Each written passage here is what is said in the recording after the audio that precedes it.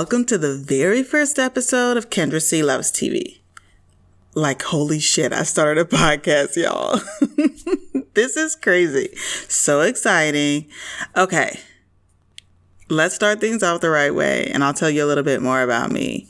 I'm a mom of 2 boys. They're 5 and 10. I'm a dog mom to 2 rescue babies that I'm obsessed with, named Benny and Lily. My husband, my boys, my babies, and I live in Ohio, like halfway between Cincinnati and Dayton. So there's nothing to do here. Just kidding. There's plenty to do. I'm a former lady who works, who is now a lady who lunches. Well, that's not true, because I was a lady who lunches. Now I'm a homeschooling mom. But life is good. It's a process.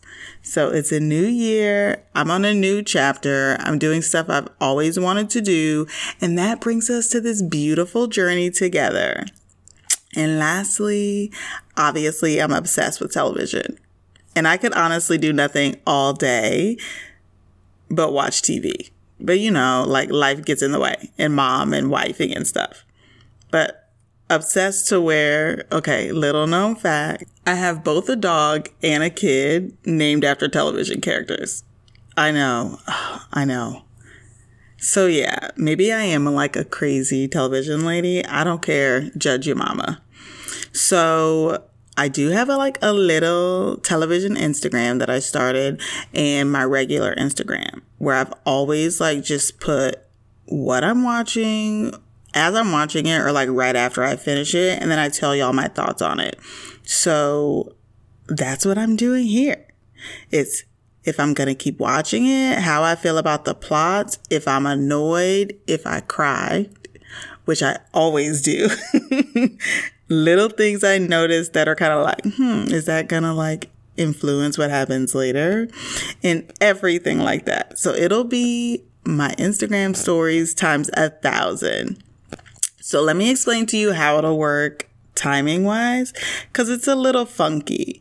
I'm watching TV every day, Monday through Sunday, and then I record the very next Monday, and you hear it Tuesday. So it's everything I've watched literally the week before you're hearing it. There will sometimes be spoilers. And if we're getting into a plot and things like that, I'll kind of warn you before I talk about it, because I don't want to ruin it for you yet if you intend to watch it. Okay, it's time to get into everything I was watching this week. And trust me, there was a lot. So many shows, so many times. And this was a good week for television. This past week was the beginning of a couple of months of what's going to be winter previews. So you know how shows go on hiatus and then they come back. So the beginning of January, they start to come back. They debut new shows. And I was excited. This is really I thank the universe for a new TV season every single time. Every time I'm oh, thank you. There's always a gem or 2 that comes out of winter television that will last forever. And this time there were some promising shows. There was some where I was oh, okay. So, and some of my old faithfuls came back that I've been missing. And I get annoyed because they've got 1 episode here and then you don't have one for 2 weeks. Then they'll throw you a Christmas episode. So I'm glad TV is back to normal. It makes me happy. All right, let's get into it. Okay, so I've got my old favorites that I will always watch, but I won't talk about them that much because there's not really much to say. So that's Blue Bloods, Home Economics, American Greed, Shark Tank, The Rookie, and Bull. Oh, you know what? Speaking of Bull, spoiler alert if you're not caught up. First, Benny, who, they had no choice. They had to, write out of the show because of the investigation. And then we go right into Bull's jury tampering allegation, which lasted for episodes. It lasted for 4 episodes, which was way too long, and I almost stopped watching. And now Marissa's going to quit? This season of Bull's too stressful. I don't have the mental capacity for it. They got to wrap this shit up quickly. Like, she was going to quit and then she decided to say she was going to quit. It's too much. It's too much. So anyway, those are my old faithfuls. I'm watching them all the time, but I'm not really going to talk about them that much. And if you're not watching American Greed, what are you doing? It's amazing, top-notch television. It comes on CNBC. It's not like, I don't know how to explain it. It's basically letting you know rich people in America who are acting a fool. Who doesn't want to see rich people go down? That's what it is. It's good. Watch it. Okay, so like I said, this was a good week for new television. So there were 4 sitcoms that were new, 5 that I watched. We're going to talk about the new sitcoms that came on. So first up is Pivoting. Pivoting is a Fox show. I don't generally love Fox sitcoms. I think they're a little bit corny, but I was like, let me give this one a chance because I like the premise from watching the previews. So it's about 3 best friends who are kind of like thrown into shambles because their 4th friend in their like best friend group passed away. And it's like, how are they going to cope? So you've got one who's a divorced doctor who quits and gets a job at a grocery store. And honestly, the reason that she quits would have also been my breaking point. I give my whole entire life to this career and somebody takes my burrito out the microwave and eats it. You ate my burrito? Hell no. Bye. I quit. And that's what she did. It sounds a lot like when I quit my job back in August. It was like one small thing and I'm like, bye. This is ridiculous. I don't have to deal with this. And then there's another one that hosts a morning cooking show and she like wants to be a good mom and spend more time with her kids. And she's just basically all of us that kind of like stay away from work all the time. Like you stay away at work because your kids are annoying. And then you have to come home and parent, but you're like, oh, but if I can pick them up like right at 5 o'clock, if I can come home after the babysitter puts them in bed, that's what she does. And then the other one is a stay-at-home mom. She's like unappreciated. She's treated like shit by her family. And by all accounts, needs to divorce her husband. And she's just like wanting a change. And so they're basically all looking for happiness in the wake of like their friend's death. It's a comedy. I think we all are, right? We're all looking for like some sort of happiness. I saw myself in literally every single one of those ladies. I think a lot of people will feel that way. It's definitely one of those shows that's relatable and kind of like little tiny comedic relief. Did I laugh out loud? No. But it was heartwarming. It got some chuckles out of me, right? And it'll grow. The pilots are always kind of sketchy, which is why I always say watch 3 episodes before you kick a show to the curb, unless it's unbearable. Like Squid Game for me was unbearable. So unless it's that, give it 3 episodes. So I will keep watching and I'll keep you posted. Okay. NBC and ABC, to me, release the best sitcoms every time. Every time. And this winter did not disappoint at all. Okay, so American Auto. If you follow me on Instagram, I've talked about this show like 100 times. I'm obsessed with it. American Auto is about like a car manufacturer. They call it Payne Motors. It's in Detroit. They need a new CEO. They hire a woman from the pharmaceutical industry. She knows absolutely nothing. She doesn't even drive. Like it's that bad. I honestly believe American Auto has the potential to be the new Superstore. And I think that's what they were looking to do, right? Fill the void left by Superstore, which I think they can do. It's not quite the new Office, but it could be in time. I think it's a better description to say it's more like Superstore. But mark my words, because we will come back here. This show will not be canceled. This show is good. I laughed out loud at least 4 times in this last episode. And the first 2 episodes they put on Peacock and Hulu to preview, like right before Christmas. And then that was their pilot and second episode. So this premiere was technically the 3rd episode. If you haven't watched it, go watch it. It's so funny. It's a little inappropriate, but like network inappropriate. And it's good. I think they can recover from like, they had like a little bit of a race issue in the first episode. I'm not going to give it away, but I think the 3rd episode to me was so much better than the first 2. It's going to do well. And though NBC, I believe, had a hit with American Auto, they said, no, we're going to keep it going. We're going to do something for the people. Now listen. Grand Crew. You guys. Okay. Grand Crew is about a group of friends, a group of Black friends who are like early 30s, probably like late 20s, and they're just like going through life. 2 of them are roommates. 1 is married. 2 of them are siblings. They've like got a good dynamic. You guys, this show made me feel good. Like, it was so needed. Everyone may not like it. If you don't, you're wrong. But if this show wasn't needed for everybody, it was needed for the Black community. Like, I know we have Blackish, Girlfriends, Insecure, and that's all fine. But it always kind of focuses on a couple or women friend groups. Having a group of Black men on television showing genuine friendship, being vulnerable with each other, laughing, talking about dating, talking about current events. We don't have that.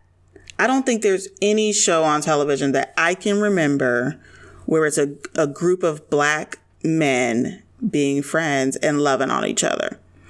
So like there was an episode where they talked about, because again, there's now 3 episodes. They did the same thing with American Auto, put the pilot and second episode on Hulu and Peacock, and then put the 3rd episode on as the premiere.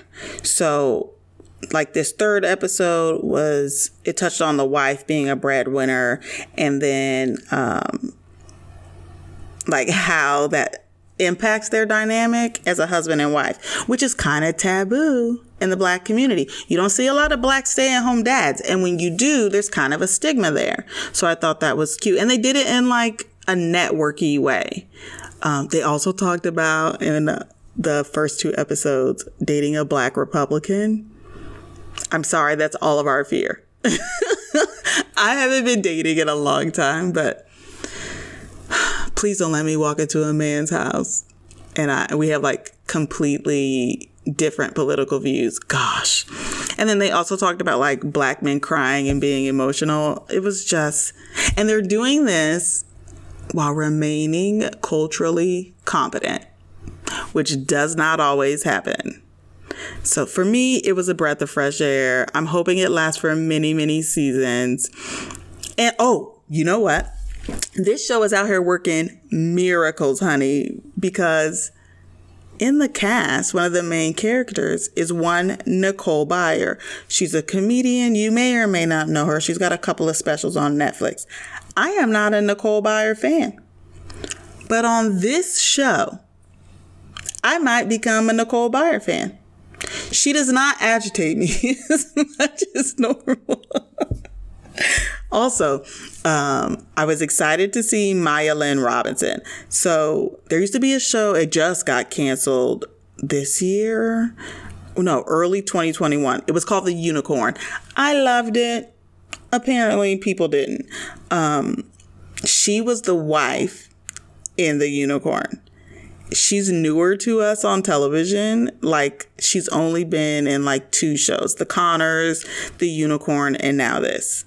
I love her so much. I think she's a great actress. So I was so happy to see that so quick after The Unicorn got canceled, she's in this. I was not as familiar with the male actors. That didn't even bother me. I don't have to know who they are. I think they're phenomenal. So I love this show so much. Like I said, I think it's going to do well, but I hope it lasts forever. Like, I hope it has many, many seasons and it does well and it has like a Blackish type run. Speaking of Blackish, can I even talk about Blackish like without getting sad? I've loved this show since season 1, episode 1. I have watched Grownish. I watched Mixedish.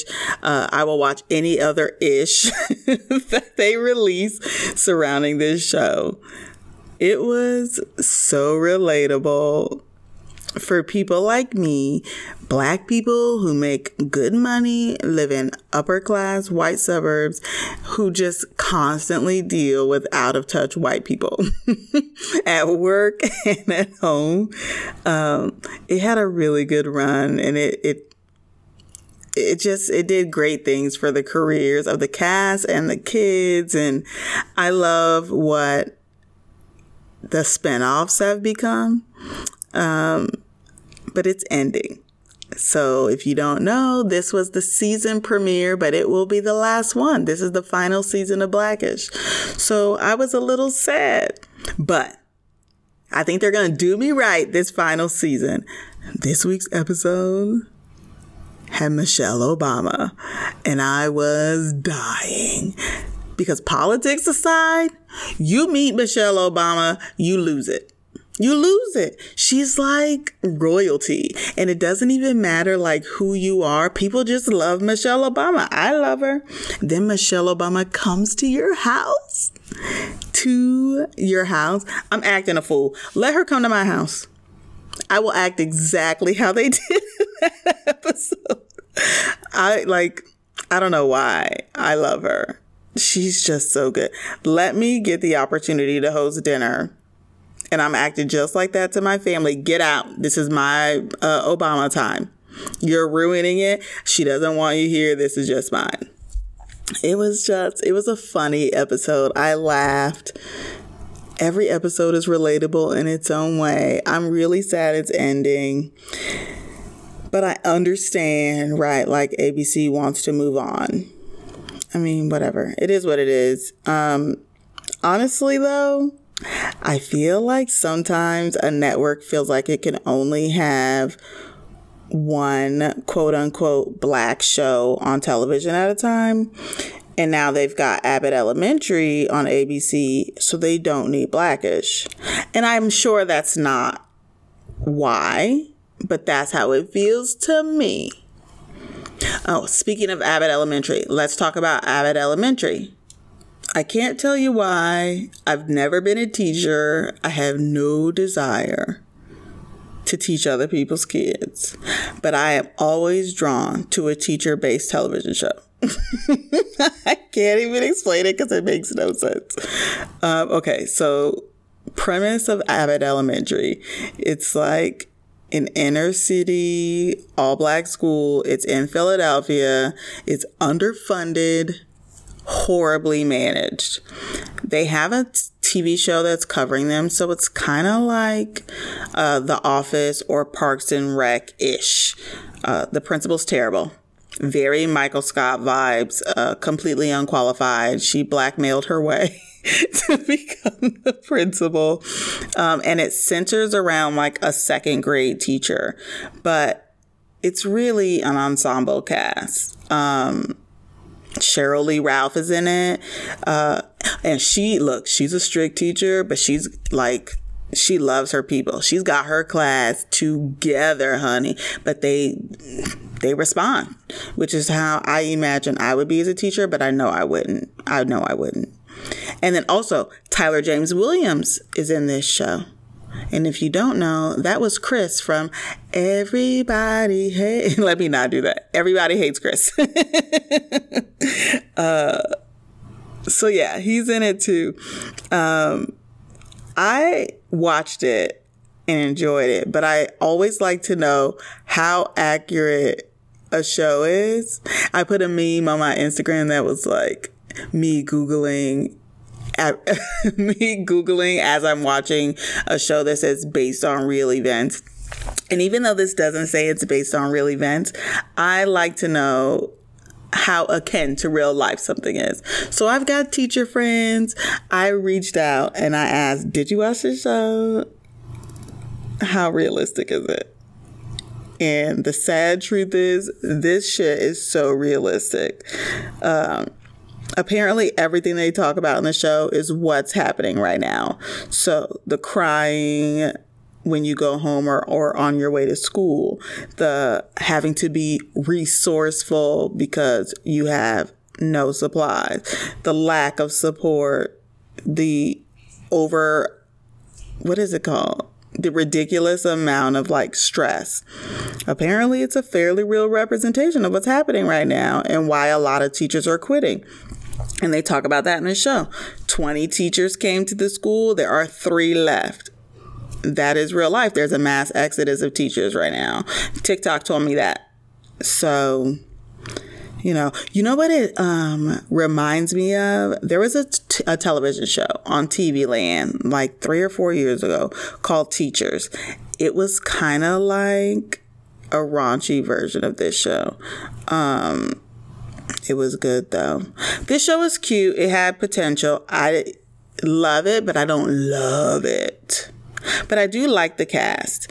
And I like that it's a realistic portrayal of what's happening in schools right now so that regular people like me can see how insane this is. And maybe it'll spark some sort of like change. I doubt it, but you never know. And I like how funny they make the real life shit situations are. Also, there was a scene this episode where the boyfriend was dropping her off, taking her car and like, oh, did you get me lunch? Did you do all this? And just being a fuckboy. And if you're not in a Facebook mom group or like a that's a mix of like single moms and regular moms or any type of Facebook group, don't join it. Because I see that situation like 17 times a day. It's horrible. It's horrible. But that made me laugh because even teachers have fuckboy boyfriends. All right. That's all the sitcoms I watched. You want to go to drama? Let's do drama. Okay. The drama was good. I'm not even gonna lie. Like, the drama was good. So by the time you're listening to this episode, it's Tuesday. So The Cleaning Lady is a Monday night show. I want to talk about The Cleaning Lady, but when you're hearing this, just keep in mind, we will always be an episode behind. It hurts my heart because I love this show so much and I want to talk about it in real time. But listen, I've got to be realistic, okay? And I know I'm not going to be able to watch Cleaning Lady at 10 or 9 and then record this podcast and get it out to you on Tuesday. So we will always be an episode behind of Cleaning Lady. Guys, this show, I don't even know how to explain it to you. I love it. If you're not watching it, give it a chance. It starts off with a bang. Basically, it's about a lady who is in the States. She is of either Filipino or Cambodian descent. I can't remember, but I know her son is Filipino Cambodian. She's in the States illegally because her son has a rare autoimmune disorder. He can't find a donor, so he's here to be on the donor list and do some like treatments if he can. The very first scene of this show, she has like a handsy boss and her sister-in-law. Yeah, she's married, but her husband's not in the States. He's back where they're from. Her sister-in-law like hits him in the throat and she has to give him a tracheotomy. Keep in mind, I didn't even watch like the trailer well, because I'm sitting there going, how does she know how to do that? I'm like screaming at the show. And Isaac is like, bro, this was in the trailer. I didn't watch the trailer. I just knew from the title and the poster that I was going to watch this show. My bad. So, like I said, she's married. Her husband's not in the States. And she's a badass. She's a doctor. She gets caught up. I don't want to spoil it if you haven't seen it. She gets caught up and she ends up turning into a cleaning lady for either like a mobster. I can't tell if he's like a mobster or like a crime boss or a high profile drug dealer or something. But we know he's not number one because he has a boss. Also, she gets caught because her phone is on ring. And that's how she ends up having to be the cleaning lady. Who the fuck keeps their phone on ring? You show me somebody whose phone's not on vibrate, that's a grown adult, and I'll show you a liar. Nobody's got their phone on ring. But whatever. She's got her phone on ring the whole, like, first episode. And it drives me insane. Who keeps their phone on ring? Anyway, so she becomes this cleaning lady. And she's not just a murder cleanup lady. She cleans up sex parties. She's a full service cleaning lady. And from what I can tell on TV, she's good at her job. At both being a cleaning lady and being a doctor. So, I'm going to use her as an example when we go back to having a cleaning lady post-COVID. I'm going to say, I want you to clean like the cleaning lady on Fox. Put that much effort into your job. Anyway, I do think they're doing a good job at showing immigration issues when it comes to our medical system and how people who come here for specific things and expire visas, things like that. Also, they're showing how if you have money, you can do anything, even cut the line at the hospital when you don't have a visa. I'm just saying. I know it's not about a message all the time, okay? Because TV is supposed to be your escape. But pay attention to the message sometimes. You might learn something. Anyway, by the end of the first episode, she's already being watched by the FBI. So I think this is going to be a good show. I'm super into it. It kept my attention the whole entire time. And I watched it with my husband, who also was hooked the entire time. Like, we didn't even go to the bathroom during commercials or nothing. It was good. And we watched it live with commercials. That's very rare. Anyway, I gasped. I yelled. I said, oh, it's going to be a good show. Like, it took me through a range of emotions. I liked it a lot. Okay, so I have a love for CBS, if you can't tell. CBS dramas in particular. Blue Bloods, Bull, I think they've got Undercover Boss. I just have a love for CBS dramas. So Good Sam was released, the trailer, and I was like, okay, well, I have to watch it. You combine my love for CBS dramas with my love for medical dramas, except Grey's Anatomy. I think I'm the only person in the world who just could not do 75 seasons of Grey's Anatomy. But I was hooked. So, okay, Good Sam, it's on CBS. It centers around a group of surgical residents. Their hard-ass doctor, Dr. Griffith, their cardiac fellow, Sam. And everybody likes Sam. They get along with her. She's doing well. And at first you think their doctor is an asshole and Sam is amazing. Then something happens. Gosh, I want to tell you guys, but I don't want to spoil it. I want to give you the opportunity to watch, and then next week we'll talk more about stuff. Something happens and you find out he's her dad. No wonder. He has no respect for anybody, like, at all, but especially not Sam. Like, she was about to leave and go work somewhere else. That's how bad it is. Anyway, something happens. She ends up being promoted to his job. And that is how the show, like, kind of starts. Also, the chief medical officer, the CMO of this hospital that they work at, is her mom.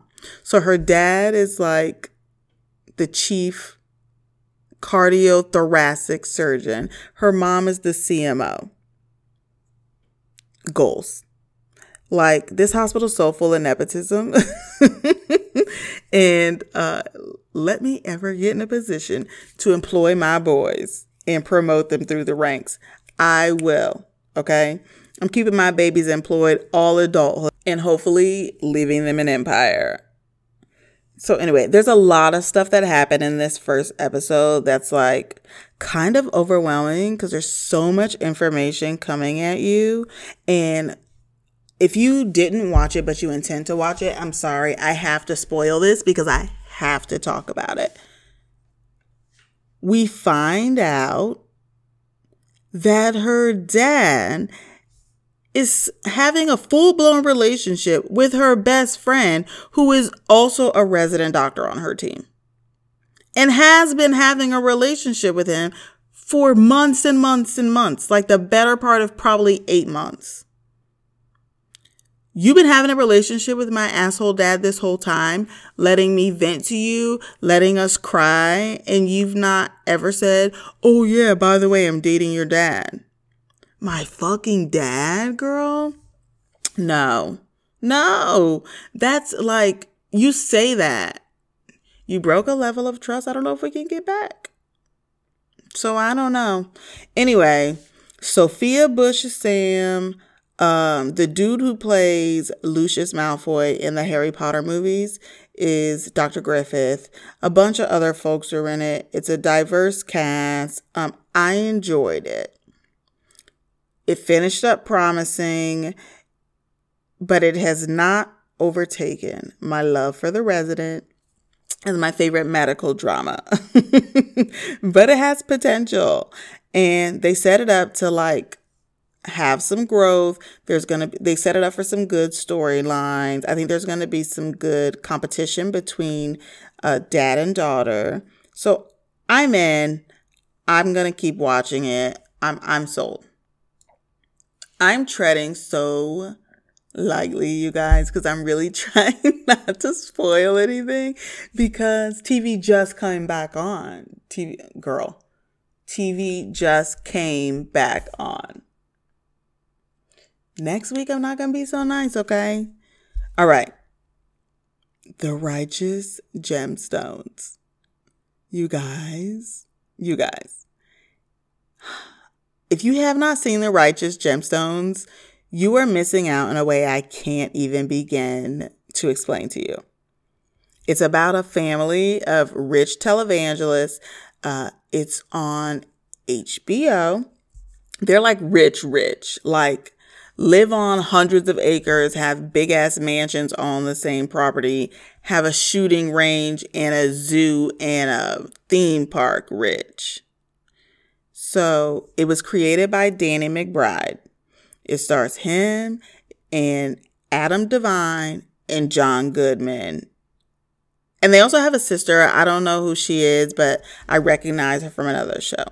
I love this show. And I love this cast. I mean, I'm a little bit biased, I think, because I love a Danny McBride show. And I love Adam Devine.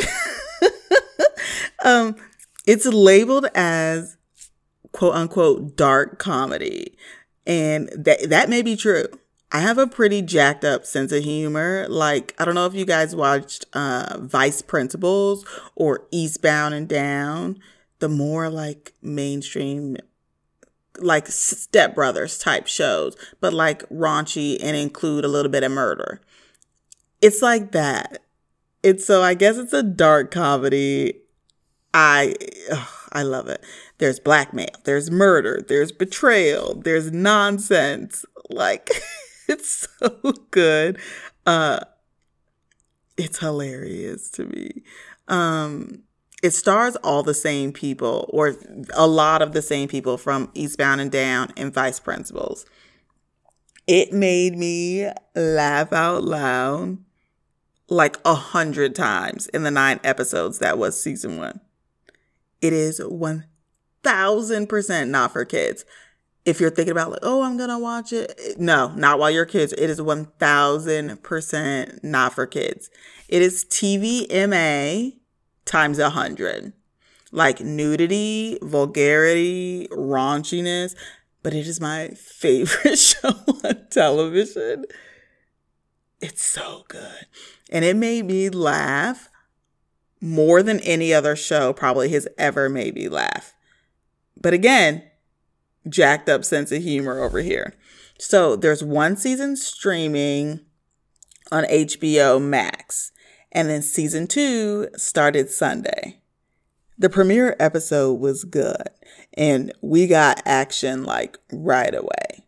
I think the second season is going to be like another crazy mega church wild ride. Like, I have a feeling a lot of you haven't seen this show, so I don't want to spoil it. And anything I could tell you about season 2, or really in detail about season 1, would be a spoiler. Just know, if you like Step Brothers, if you like Vice Principals, give this show a chance. Oh, actually, one thing, because it needs to be said. Kelvin's God Squad from season 2, episode 1. It's nice to look at, okay? They've got a little bit of something for everybody, if you know what I mean. Whatever flavor you like, it's on the God Squad. Just, Anyway, next week, I'm talking about this show, okay? So if you want to watch it, catch up. Because like I said, I'm talking about it next week. I can't continue to not do it. Okay. Speaking of spoilers, I'm not going to be as kind with this. If you have not seen Dexter New Blood, don't listen to this if you don't want a spoiler. The only way that I could explain how I felt watching this finale is stressed out. I actually don't even know if stressed out properly articulates how I felt. Like the entire hour, my heart was racing. That much stress is not even safe for my little Grinch heart. Like, oh my gosh. Okay, let's get into it. In the beginning, I liked Angela. I liked her a lot. But I felt like she was a little too nosy and gung-ho. And I felt like she could be annoying. But now... And honestly... whatever. I saw this coming. But... listen, Dexter's story is always tight, is it not? Even with nosy ass Angela, his story is always tight. You can't knock it. But when she went to that cop conference, the moment I saw Batista come to the screen, oh, fuck. Like, I knew he was going to have a hand in putting him away. And I knew she was going to play a part in it. I will tell you this. I didn't see the attack on Logan coming. And I did feel bad. And then when she realized she left her friend alone with a serial killer, y'all, I laughed out loud. I was cracking up. I'm sorry. I'm sorry. I was dying. Can we address the elephant in the room here, though? The kid ruined everything, as kids tend to do. Harrison came to town, showed up, and ruined Dexter's entire fucking life. I know it's a show, but I was so pissed off.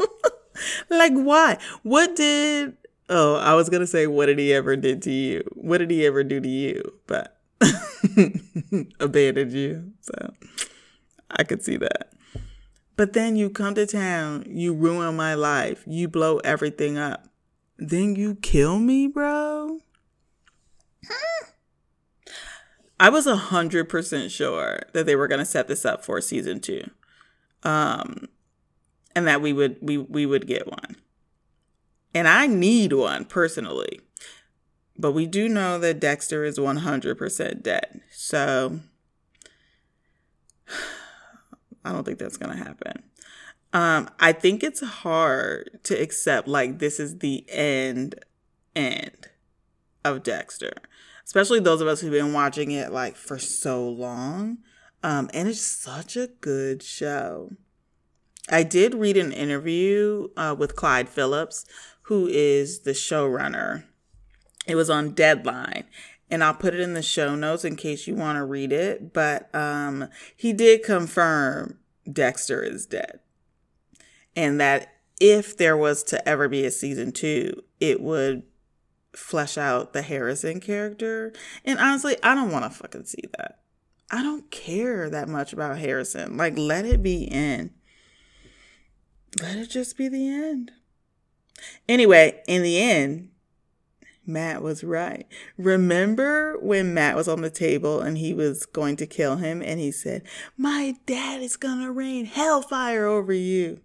Well, shit, he was right, because Matt disappearing is what jacked everything else up. And then you add Harrison's big nosy ass, or Angela's big nosy ass, and Harrison. It was just not a good situation.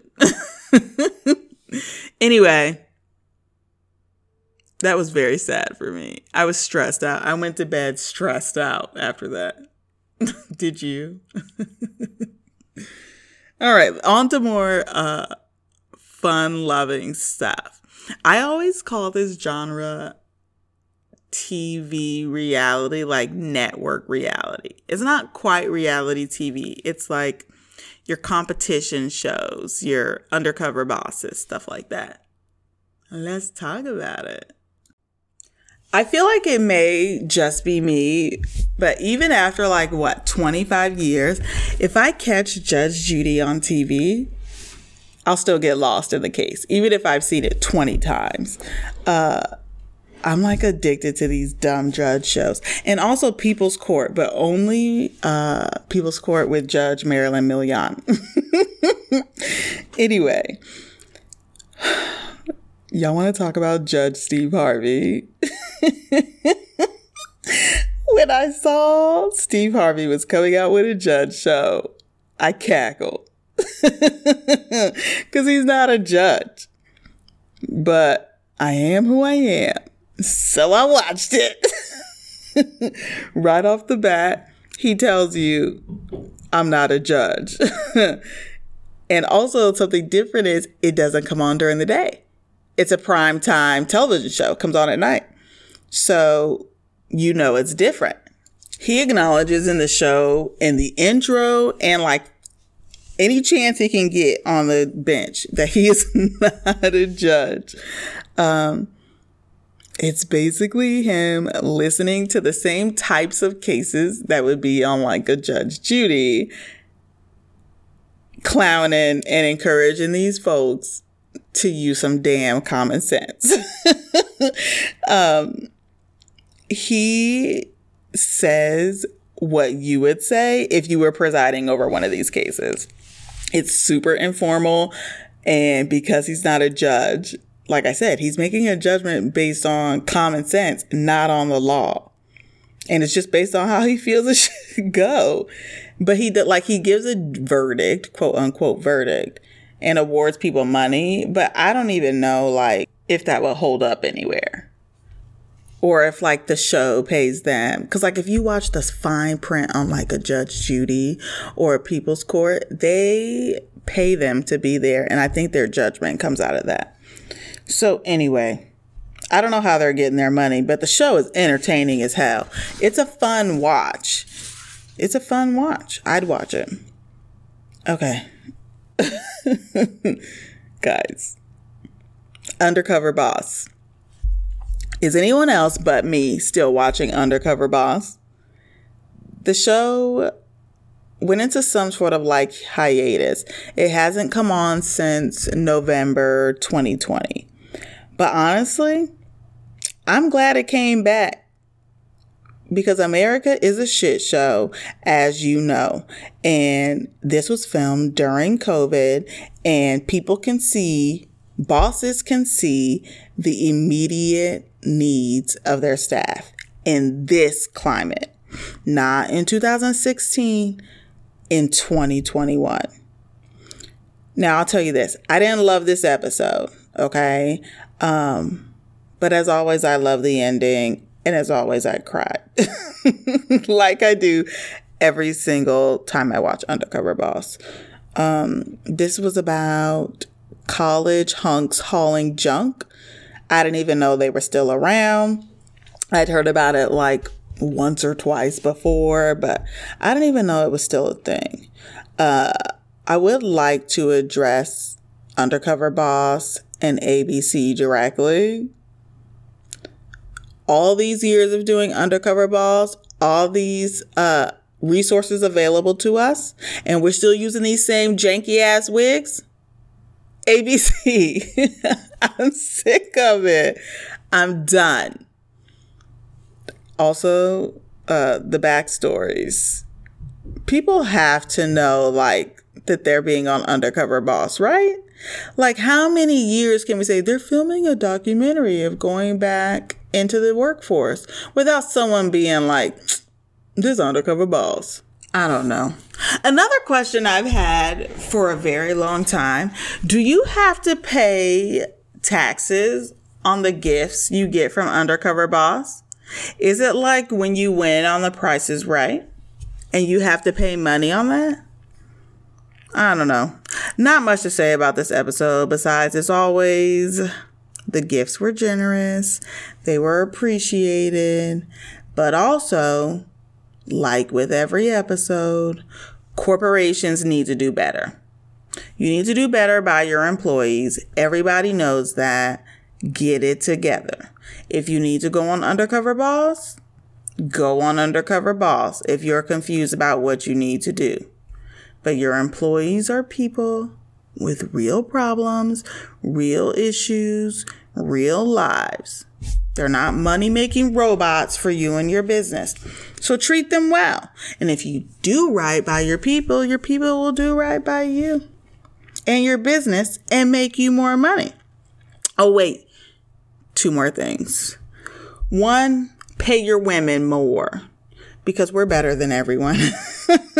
And magical. And number 2, because this happened in this episode, I am a veteran. I don't talk about it very much. I am a veteran. My husband is a veteran.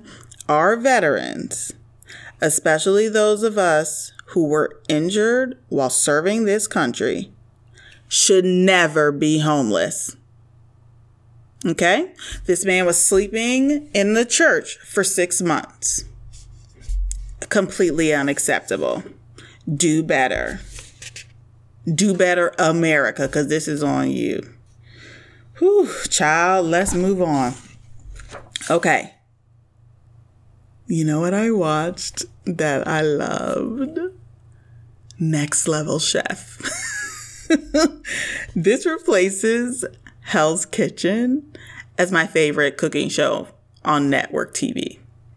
So the premise of this show is that any chef can cook in the best circumstances, the best of the best, with kitchen and resources, whatever, right? But what can you pull out in the worst of the circumstances?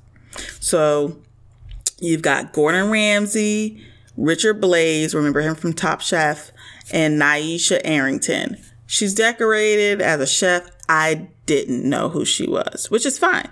They're the judges, and they each draft 5 chefs from this group of 15 chefs. They have social media chefs, professional chefs, and home chefs. It's a mix.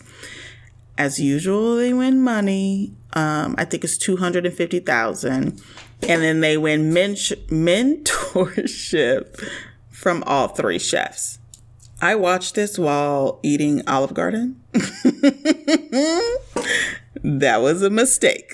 They're making these fucking top-notch steak dishes, and I'm twirling up my chicken Alfredo. But whatever. There are 3 kitchens stacked on top of each other. So that's why it's called Next Level Chef. I know, right? Sorry. The top kitchen is like state of the art. It's got everything and more. The middle is just a regular standard commercial grade kitchen. It's not fancy, but it's your regular restaurant kitchen. And then you got the basement, which is like cooking in a trap house. A trap house is a drug den. For those of y'all who don't know what a trap house is. Like, they don't even have a blender, y'all. And it's dirty and dingy, and it's got these Oscar the Grouch type trash cans in it. Sorry. So the ingredients are first come, first serve. And so the top kitchen gets the ingredients first, and then the middle kitchen, and then the trap house. So you only got 30 seconds to pick your ingredients, and you got 1 time to grab them, and then you're fucked. And what you got is what you got, and that's what you cook with. So there were 2 episodes of this show this week. It came on Sunday, and then it came on again on Wednesday, which is its regular day to come on TV. I hate when they do that, because then I'm like stuck watching the show twice in 1 week, and I have other shows to watch, but it's fine because I liked this show. So the first episode was like standard, and them drafting chefs to their team, which it's every show I watch, it's always uneventful. Because we don't know anybody well enough to care. We just want you to get on a doggone team so we can get to the good stuff. But I will tell you this. There were people that I like right off the bat. Oh, you guys. So this show kind of gave me a little bit of PTSD. Most of you likely don't know this, but on Christmas, I was cooking, and I chopped my fingertip off, like a lot of it. So watching people cook with these and prep with these big giant knives was like, I wasn't ready. I'm still traumatized. And then somebody cut themselves. That was it. I was like, okay, power through, take a deep breath, eat your Alfredo, you'll be okay. So I have a few people that I like: Piet, Ruel, Devon, and Gary. And Devon, of course, I like her, but she was the one that cut herself. So maybe I feel like I identify with her. And Chef Arrington, I told you I didn't know who she was. She said cutting yourself means you can't work well under pressure. And I took like that personally because I just cut myself. So in that moment, I decided I didn't like her. So I want her to lose now. Because somebody who cut their fingertip off very recently, like, girl, fuck you. I can work good under pressure. Sometimes we're rushing. Okay? Relax. Anyway, she's cocky and she's a know-it-all, and I don't like her. That could also be because she said it means I can't work well under pressure, and I'm offended. Whatever. when they're done cooking, they put their plates on that same little contraption. And if it's not there, girl, you just don't submit nothing. That's it. Anyway, the second episode, we're finally into the competition. So if you don't really care about the picking of the teams, you could probably skip. But that is how they explain the premise of the show. They don't know what kitchen they're going to be cooking in until they grab that key card. So they could go from the penthouse to the trap house from one episode to the next. They don't know. The people that were in the trap house the first time were pissed they had to be in it again, though. Because some people were repeat trap house visitors. Anyway, I like the show a lot. I'm going to keep watching it. There's a girl from Texas that dropped her steak. And then she cooked like a poor steak twice. And she just kept saying, the people from Texas are going to send me hate mail. And that made me laugh. Anyway, I like seeing how happy people get when like someone is standing, like a Gordon Ramsay or Richard Blais is standing there like saying positive things about food that you cooked. I love to see like that genuine happiness on their face. I imagine we all feel like that when we get like positive feedback. So, and I love to see how much people who love cooking genuinely love reaching people through food. It makes me happy. And that's how I feel about talking to y'all on here. So I get it. Anyway, I've got a weird cooking show obsession with Gordon Ramsay. So I'm going to watch this to the end regardless because I have no choice. That's what is going to happen. But it was good. It was a cute show. I liked it. At least I'll be able to enjoy this season, I think. Okay, y'all. Real Housewives of everything. Like, if you're not watching Real Housewives, I don't know what you're doing. I don't even know that we could, like, get along in real life. I'm not going to talk about Housewives very much. Not today because I don't know. I'm just not. I do have thoughts on each franchise that's out right now. Orange County, you guys, I think Noella is losing it.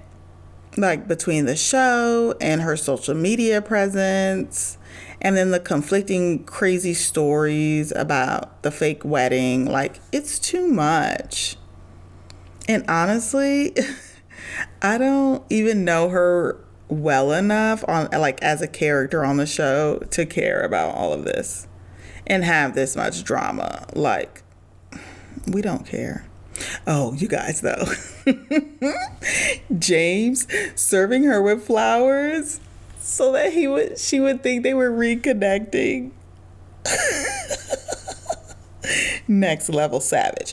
I mean, it's very sad, but I think it's smart as hell. Anyway, the story's getting on my nerves. And obviously it's going to be her storyline for the whole season. So that's great. And I think we're supposed to like Heather more than people are going to like her. Because she's kind of coming off as a mean girl. Look, I'm team fancy pants all the way. Heather can do no wrong in my eyes. But I'm hearing the folks don't love her. I don't know. I do like her and Gina together, though. That's a good friendship to me. I like seeing them. Salt Lake City. I never thought of all the franchises to have a physical fight, it would be Salt Lake City. I was shook. Anyway, you guys, I despise Mary. Like, there's no other way to say it. It's so difficult for me to watch her on screen and then following like Bravo and gossip accounts on social media and seeing the way that she speaks to people on social media, she is disgusting. She's telling people to go jump. And then she's defending her comments about Jenny's eyes. Like, she is unhinged. And then to say, oh, well, in America. Like, in that tone in her confessional, I'm over it. I wish they'd recast her. And honestly, I think I'm getting my wish, because she did not go to the reunion. And if you go to the reunion, if you don't go to the reunion, like, you're done.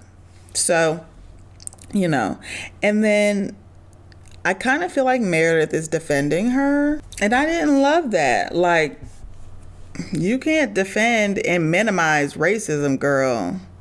And the fact that they don't even get that it's like not just the giving the shoes back. It's a combination of things. The comments about the eyes, the re-gifting the shoes, like, whatever. I'm still loving Whitney, and I love Jenny.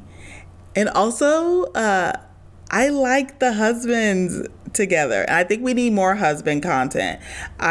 When they were golfing, I thought they were saying that they were all going on the trip together, like the husbands too. And I was very excited, but I guess that's not the case. You guys, I don't know what's going on with Meredith, but I'm bored. And let's just say I have an eclectic fashion sense. I like bold patterns and colors, and people, like, what I wear is not always what other people will like. So I also tend to try not to comment on how other people dress. But that outfit that Meredith wore to the Wild Rose Beauty rebrand, it was interesting. Also, while we're at it with interesting outfits, Mary's outfit at Seth's birthday, interesting. I don't care who made it, interesting. But Meredith did redeem herself with her birthday party dress, because I want it so badly. If I can find out who makes it, I'm buying it. And I have nowhere to wear it, but I want it. And every time I think about Meredith now, I'm going to think about Jen's Facetune comment. And it doesn't help that she made it in that beautiful gemstone outfit. So now all I think about, gemstone outfit and Facetune comment.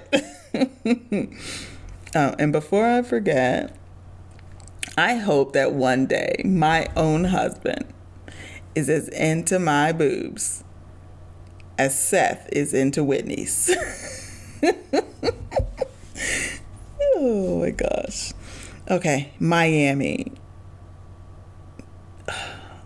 The cast of Miami is phenomenal.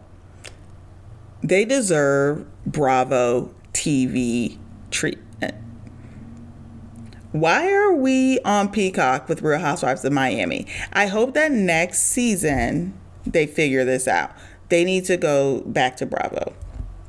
Now, I'm not a Larsa Pippen fan, but watching her, I understand her a little bit more after she explained, like, for 20-something years, like literally decades, she's been all about her husband, all about her kids, and she just wants to kind of live a little bit and have fun. And I get it.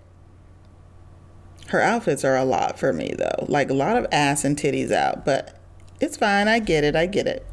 I was dying when she explained on this last episode, like, OnlyFans pricing. And was like, y'all need to lower your prices. Don't nobody want to see your crusty ass feet. Who else is on Miami? I love Dr. Nicole.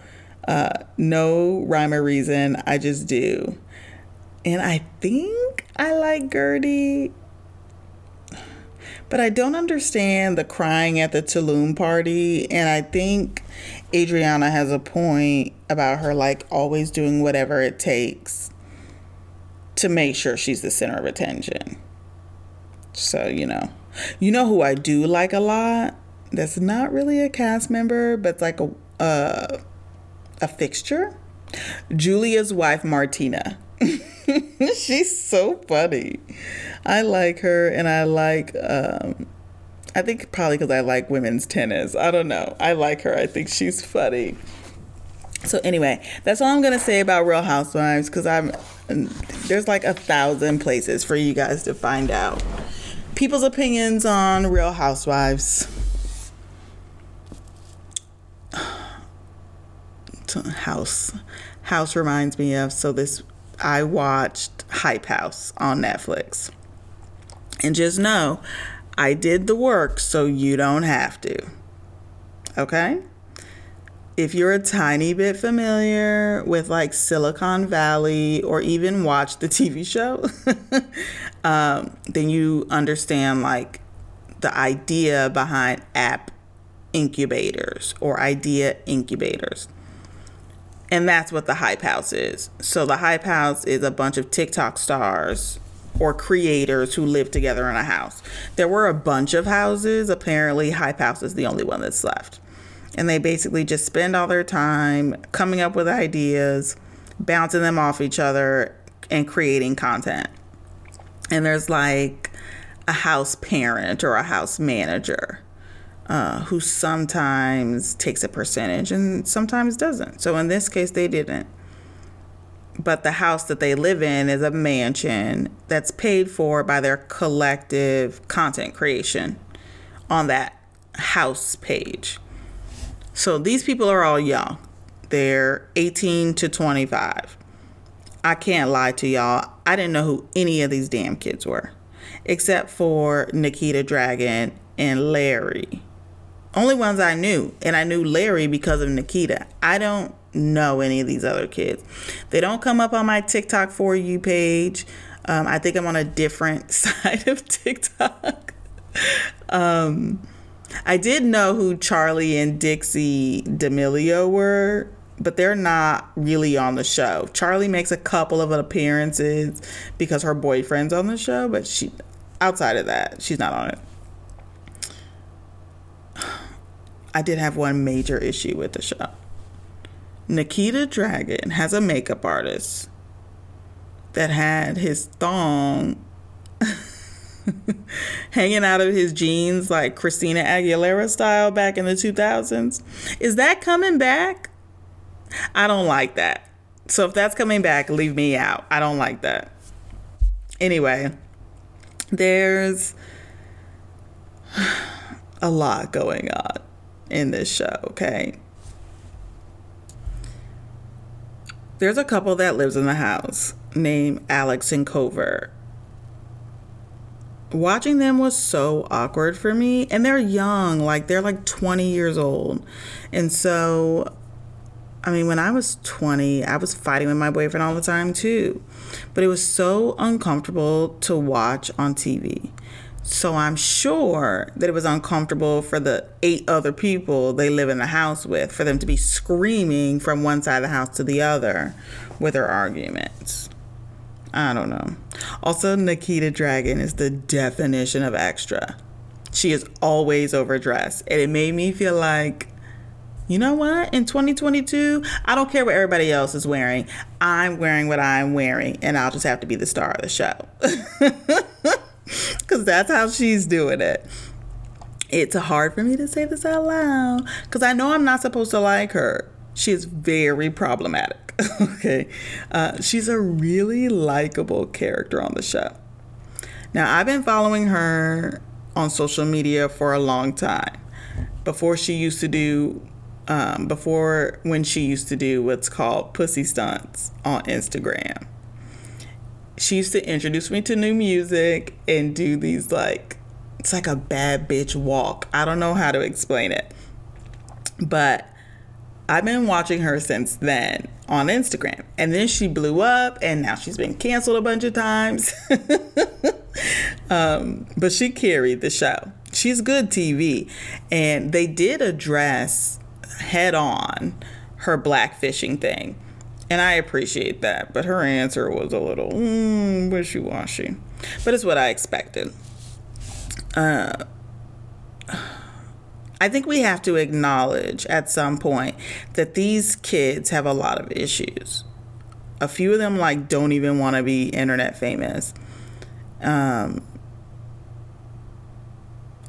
don't know. There was a fake wedding that Alex and Cover did, and I was sad to watch it. Though I did love seeing Nikita's flower girl outfit. I really hated that Cover did something that she really didn't want to do, and she said made her uncomfortable for content. And that's the root of the issue with a ton of social media platforms and a lot of the younger kids, and hell, even grown-ass people that are on these social media platforms. They will do anything, even if it makes them feel uncomfortable or against their values, for views and content. Like, she has clear boundaries that she said she didn't want crossed because it confuses her in her relationship, and it's constantly violated, and she's just going with it, and that made me sad. Almost all of these kids, because like I said, they're 18 through 25. They're carrying the financial weight of their families. They're stressed. They're depressed. They're angry. They're anxious. They really need therapists. So almost all of them have these traumatic backstories. And not major trauma all the time, but traumatic nonetheless. Bullying, being kicked out, being abandoned. I mean, if anything, this show made me feel terrible for them. But there was some growth going to the end. I don't know. It just made me feel bad. Also, the amount of death threats and people telling these kids to kill themselves. Adults on TikTok sending this type of stuff to literal children. Y'all should be ashamed. If you're this type of person on the internet, stop it right now. It's ridiculous. Anyway, the show's out there on Netflix. It's 8 episodes. They're between 26 and 36 minutes. Yes, I looked it up for you. After watching it, I don't know that you need to watch it unless you or your kids are super into these TikTok people. But I don't know, maybe something to have on in the background while you're cooking or cleaning, or if you need background noise. But Nikita's good TV, though. She probably needs her own show, as much as I hate to say it. But yeah. Speaking of loneliness and needing a therapist, y'all, Catfish came on. If you know me, if you know anything about me, to know me is to know that I love Catfish so much. I love Catfish so much. So, it used to come on Tuesdays. It moved to Wednesdays. No biggie. It's fine. I have no control over it. But Wednesdays are just a crowded TV day is all. I watch it live. That's my preference. So I had to move some stuff around. How people are still getting catfished in 2022, I'll never know. But gosh, I'm so grateful that you are, because you're giving us this show. And not only are people still getting catfished, but it's enough people for it to branch out into a second country. You guys, this week, for the very first time, we got our OG Catfish. And then we got the Catfish UK premiere. Yes. And I'll never not stand Cammie Crawford. Like, I mean, Neve and Max were good, but she brings something else to this show that was needed. Like, she really will be like, girl, you didn't know that? Because that's a red flag. I can see that a mile away. She says like what you're thinking, and I love that, because sometimes these people need a little bit of tough love. Like, use your common sense. So this episode, first of all, she's 23 and her name is Mildred. As a parent, I want to say you stop this. You stop this right now. Stop trying to bring back these old ass names. Fetch is not going to have it, okay? This episode is interesting because it's two women who ended up connecting after talking to the saved catfish. One of them is not talking to them anymore. One of them is. And this guy has admitted to catfishing them, like, to their face before they contact the show. So initially they think it's this like 18-year-old kid who is 12 when he starts catfishing them. And I was like, who the hell is catfishing people at 12 years old?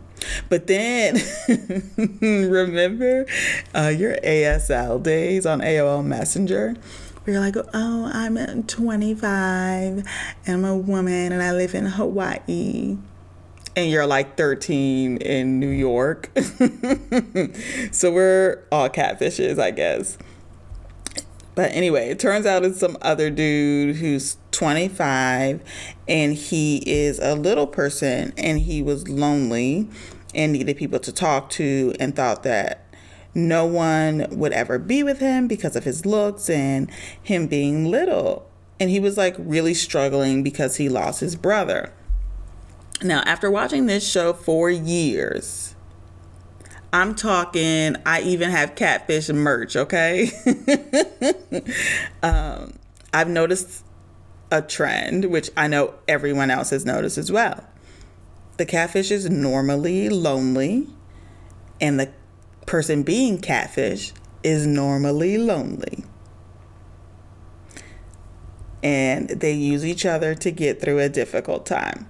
When they were low, talk them through life. When they're vulnerable, when you're at your lowest. And I think when you're at your lowest, you just believe anything because something is making you feel good and you don't want that to go away. And that hurts my heart for people. Now, me personally, I didn't love this episode because I like an episode with a lot of investigating, or like a catfish that like has a personal connection to them and they're like getting revenge or something. I know. I know I'm a terrible person, but I like what I like, okay? It's fine though. Any episode of Catfish is a good episode.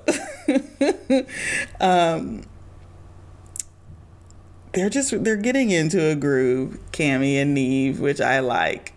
Because, you know, it's been a while that they've been together, and they're like starting to become like friends, and you can tell, and I like it. Anyway, hopefully this is going to be the last episode on Zoom, because I'm fucking sick of seeing them catfish hunt on Zoom. I need in-person catfish hunting, okay? You know who did do in-person catfish hunting? Catfish UK. And boy, oh boy, I am excited.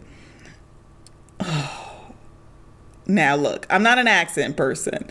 I will not watch any show with heavy accents, except for Killing Eve. That's like the only exception I'll make. Like I've said it before on my Instagram, if there's heavy accents, I'm turning it off. But I got over it for Catfish UK. Sometimes you forget that it's like a melting pot, just like the US is. And there are people like from a bunch of different cultures and countries and different accents, just like here in the States. I think we forget. So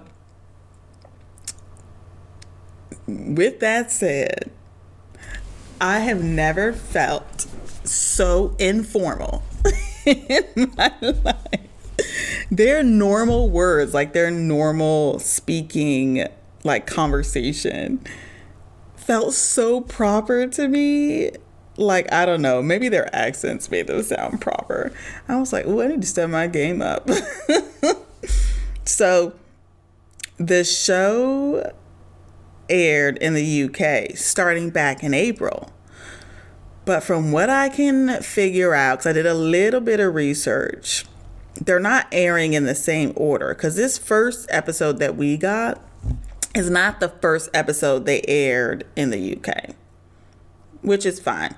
So they've got two hosts that obviously I'm not familiar with. They're named Uba and Julie, and they didn't really change the format of the show at all. It's the same. It's just a different country.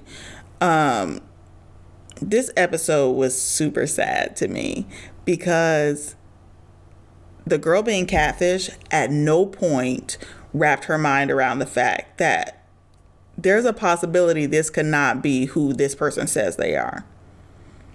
Whenever they set themselves up for this type of disappointment, I always feel bad.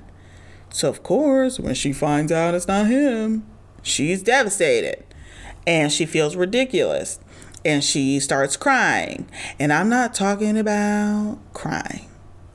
I'm talking about boo-hooing like a guttural cry. And she kept saying she's like stupid and naive. And I felt terrible. And I can't even lie, y'all. I cried with her. And you know what? So did Julie. So if the host cries, I felt like I wasn't being too much of a baby. So one thing that they did that I thought was savage, but I also loved, the dude whose pictures were being used by the catfish, they met him in person and then brought him to the meet to meet the catfish. That person didn't show up, but I would have liked to see that. Because why are you using my pictures? So, and her best friend went as well to support her because she knew like how important it was to her, which sometimes happens on the US version too. But like I said, the person didn't show up. Y'all, who y'all think the catfish was? When I found out who it was, I screamed at the television. I screamed so loud, I woke Lily up. Lily's my dog. I woke Lily up. She was pissed. Y'all, her best friend who came to the original meetup was the catfish. And that's why the catfish didn't come to the first meetup. Y'all.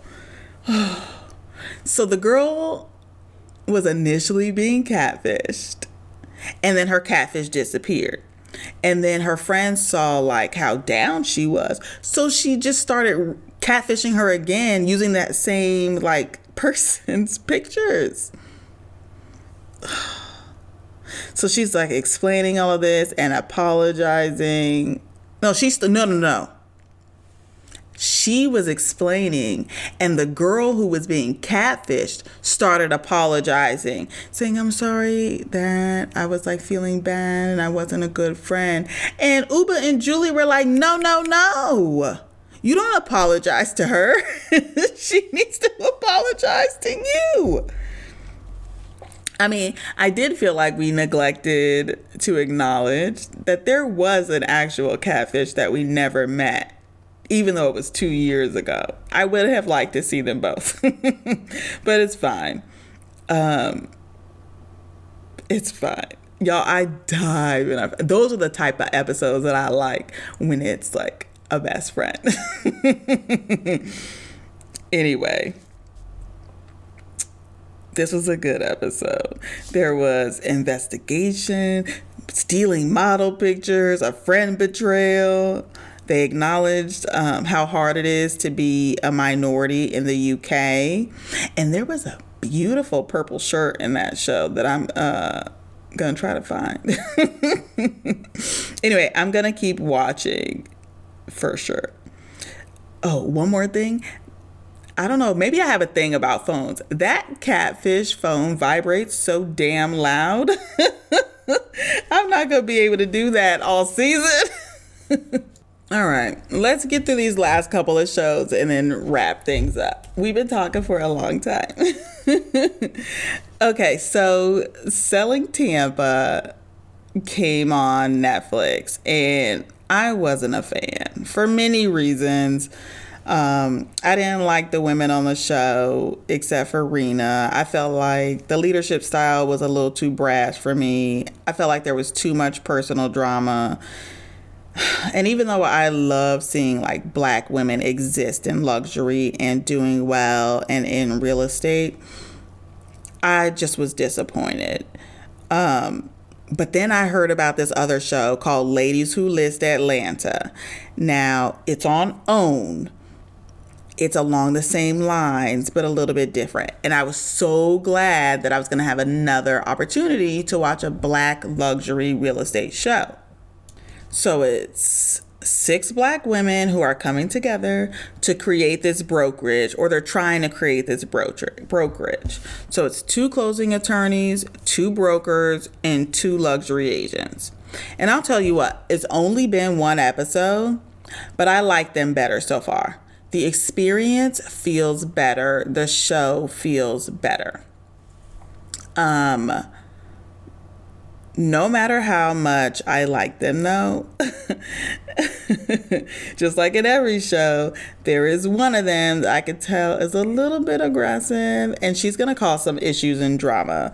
And when you watch the preview for the rest of the season, you see the same thing you see in the first episode, which is every negative interaction on the show she's involved in. So she's a problem.